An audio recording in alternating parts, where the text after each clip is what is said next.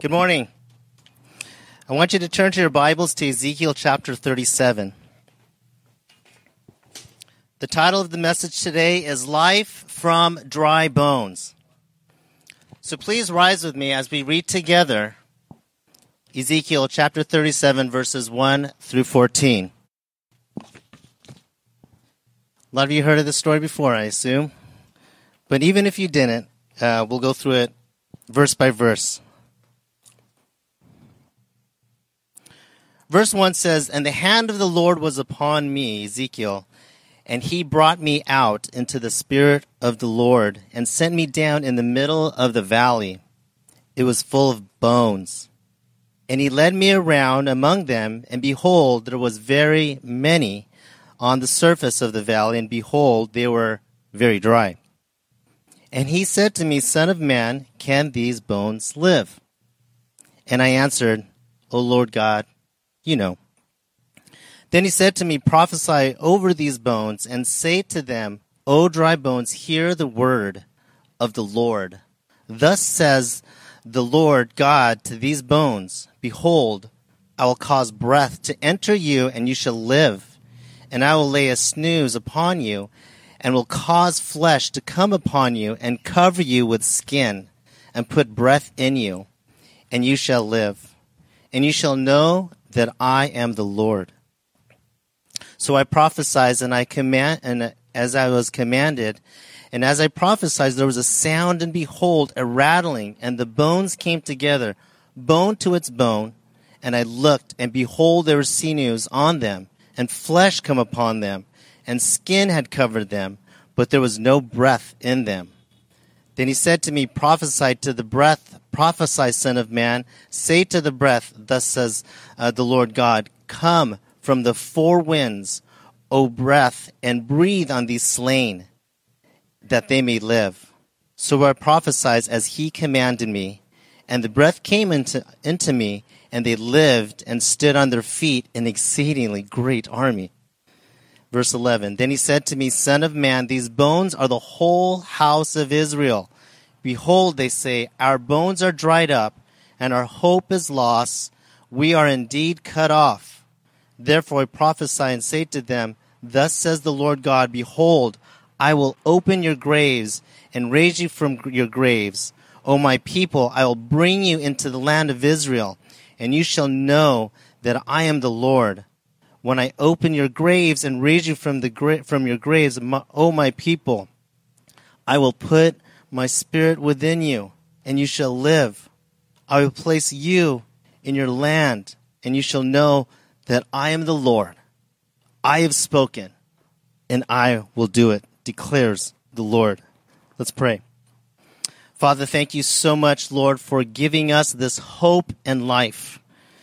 As we have a tendency to pour out our energies, our strengths, pursuing our own will, it just leads us to dry bones.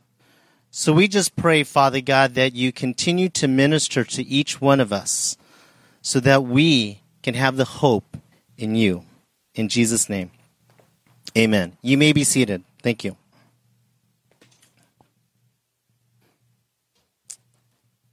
Only God can bring you out of the life of dry bones. And allow me to illustrate to you by sharing with you a story deeply ago. The father, Timothy, his conditions are spiraling down, if you can imagine that. And can you imagine the kids and the grandkids are thinking losing both parents and grandparents within a 2 weeks period of time? But allow me to read a post from his daughter, Rachel, and it says this. It says, Tuesday night, my dad, Timothy Bryant, went into the kidney failure. The hospital decided to do dialysis, which did not go well. They had to stop it after 45 minutes because it put his heart in a fib, which put him at a high risk of a heart attack. The doctor called us in and declared multiple organ failure. There was not much more that we could do, that they could do. The doctor encouraged us to give up all treatments. We stayed at the hospital for hours and watched his heartbeat dramatically have dips and spikes. We weren't ready for a heavy decision. So we spent hours as a family at the hospital praying. When we decided to go home to get some rest so that we could make a more clear decision in the morning, I woke up in the middle of the midnight and I felt prompt to pray. In my prayer, I saw a dark cloud lifted from the ICU. I felt the enemy retreating. The next morning, August 25th, we were told my dad's heartbeat was stabilized and remained stable all night. We asked them to try dialysis one more time. The doctor reluctantly agreed and said if it didn't work, that this would be the last procedure and they would be willing to do. We stayed and prayed over the procedure, and they were able to complete a full 2.5-hour session of dialysis, and his heartbeat remained steady the entire time. Praise God. The doctor looked a little stunned. And his heartbeat remains stable even today, and is currently progressing. And we're hoping and praying that his kidneys will start to function again. We have not given up hope. Dry bones. And from my life, what I found is that Jesus is the only one. It's not Jesus plus, it's Jesus, period. What I've learned, that the Bible doesn't teach that Jesus, when you accept Jesus Christ into your life, that you're going to live a life of total blessings, no struggle, no challenges. In fact, it's quite the opposite of that. The Bible promises that you will have trouble in this world. It promises that the world will hate you.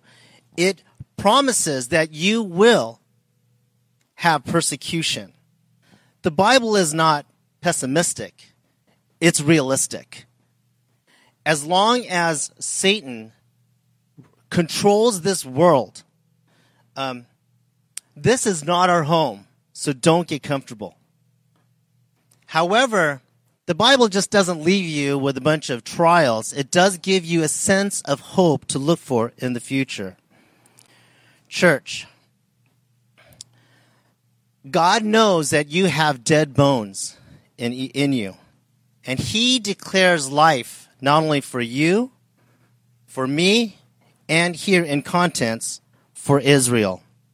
You need life from dead bones. To give you a little background on this particular passage, Ezekiel identified himself as someone that was captive from the Babylonians in chapter 1. In 605 BC, the Babylonians besieged Israel from the north, and a number of young men were captured. It was kind of like the cream of the crop, so to speak. You may know some of this from the first group: Daniel, Shadrach, Meshach, Abednego. And after 8 years later, the Jews continued to rebel. So there was a second capture, and part of that group was Ezekiel himself. Ezekiel, by the way, means strengthened by God. He was a priest that was in training in the temple. And as he got captured, he became a prophet in the Babylonians to those that were captured. So you could understand the message who are receiving it. 1 through 3, just a couple things to summarize. And he brought me out in the middle of the valley of dry bones. And he led me around. And he said to me, if you notice the pattern, it was God that was taking the initiative. It wasn't Ezekiel. But look what God says Let's see. Look what the Lord says to Ezekiel. O son of man, can these bones live? In context, as I was mentioned before, Israel here are the bones. Why at that time was it dead? Because they had no hope. They were doubting. They were captured. They had no home. They had no king. They had no temple. They were losing their culture. They were losing their identity. They were losing all sense of hope. What does that mean for you and I? If the Lord came to you and asked you, can your dry bones live? From a human perspective, we would say, no way. You know, your situation may be totally hopeless. It may be dry. It may, just like it says in context, it may be very dry. It may be not just dead. It's like dead. So what are the dry bones that are in your life? Is it certain relationships or expectations? Is it certain addictions or even idols? But look what the faithful Ezekiel and wise response that he said, "O Lord, you know." Ezekiel could be commended for his faith. If you read the beginning of the first few chapters, you'll notice that Ezekiel was a good and faithful soldier. He was asked to eat a scroll. He did it. He was asked to be a watchman. He did it. Shout out to you, Nathan. Good job. He was asked to lie on his left side for 390 days. He did it. Then he was asked to lie on his right side for another 40 days. And guess what? He did it. Did he complain? No. Did he ask why? No. Why? Is because he knew that God was sovereign. And how can we get that type of faith? It's by knowing that God is truly sovereign. How does that look practically? Here's my first point, 1 of 4. Life from dry bones does not focus on what you don't know, but focuses on what you do know. Life from dry bones does not focus on what you don't know, but you have to focus on what you do know. All right, let's continue. As we look at verses 4 through 6, Ezekiel said to the dead, he said, "O dry bones, hear the word of the Lord." Hear what? The word of the Lord. And later on it says, "You shall know that I am the Lord." Paul tells us that our faith comes from hearing the word of God. If we look at Israel, what did they hear? We look at the contents here. What did Israel hear here? They heard, "I will cause breath to enter you." They heard, "I will lay sinews upon you." They heard that you will be covered with skin. And twice they heard that you shall live. They were promised a new life. However, and hope. However, was that enough? What do I mean by that? You see, the Babylonians' style of overtaking or conquering a territory, they did not initially go in by total force, but they actually tried to impress you, kind of like with towers and walls and temples and gardens filled with flowery plants and expensive garments. Almost like Vegas or something, you know? Then when the Jews were brought in, they weren't, again, physically brutalized like the Assyrians, but instead they were, catch this, seduced with carnality. See, the Jews, they grew so comfortable that many of them actually chose to stay in Babylon. what does that mean for us? God is promising a new life and a new hope for you, but some of you want to stay in your own Babylon. Point number 2. Life from dry bones starts by hearing the word of God. Life from dry bones starts by hearing the word of God. Verses 7 through 10. And this is where it gets exciting. Ezekiel, these beings. And then he said, come from the 4 winds. 4 winds is the north, the south, the east, the west. And breathe onto the slain, is what he says. That word breath in the Greek is ruach. Don't let me say that again. That's too hard. Ruach or something. It means air in motion. And it can be intertwined with wind, spirit with a little s, and spirit with a capital S. Here in Ezekiel, it talks about bringing life back from the dead. Simply a resurrection. So what does that mean for us? If we think about it, we are God's intimate an extension of his breath. His breath, as you can see, can build an exceedingly great army. You're an extension of his breath. The third point is life from dry bones is activated by his breath or by his spirit.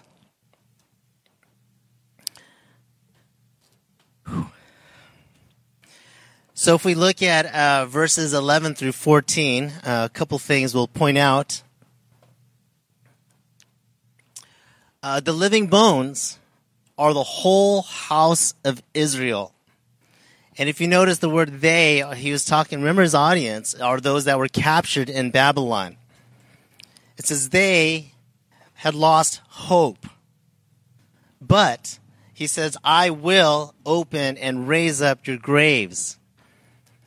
You from your graves, and I will bring you into the land of Israel, O my people. So for Israel, what does that mean? What does that mean for them? It means that there is hope as they're looking for their Messiah, as they're looking for the future resurrection. What does that mean for us?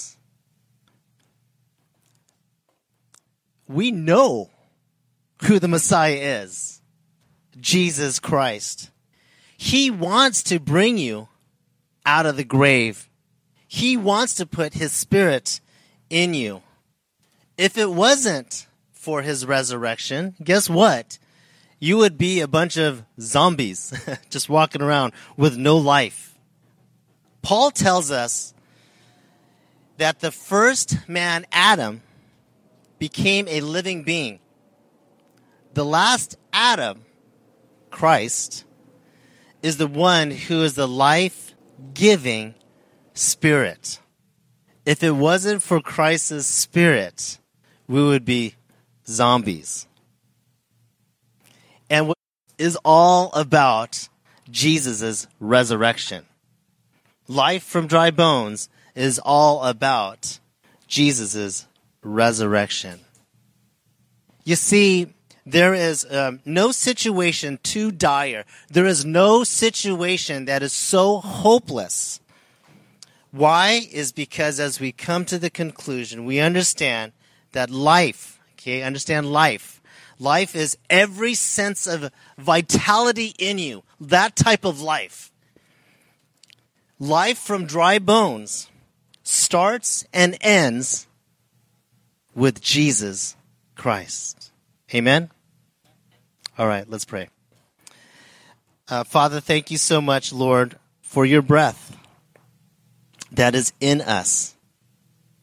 And it's just so neat to know that we're just an extension of your breath and how intimate that is, God. And it is a reminder, Father, for for when we run into people that don't know you. We should have spiritual eyeglasses knowing that we are talking to dry bones. We pray, Father God, for boldness to speak truth about who you are and the life that you've given us to share the gospel so that their spirit could one day live. Thank you so much, Father. I do pray, Father, for those that are here that have never put their faith and trust in you, Lord, that you prompt them, as we read straight from your word, prompt in their hearts, Father God, to know you. Just not know you as Savior, but know you as Lord. Kind of like Ezekiel, to the point of like, whatever you call us to do, I will do. I am done.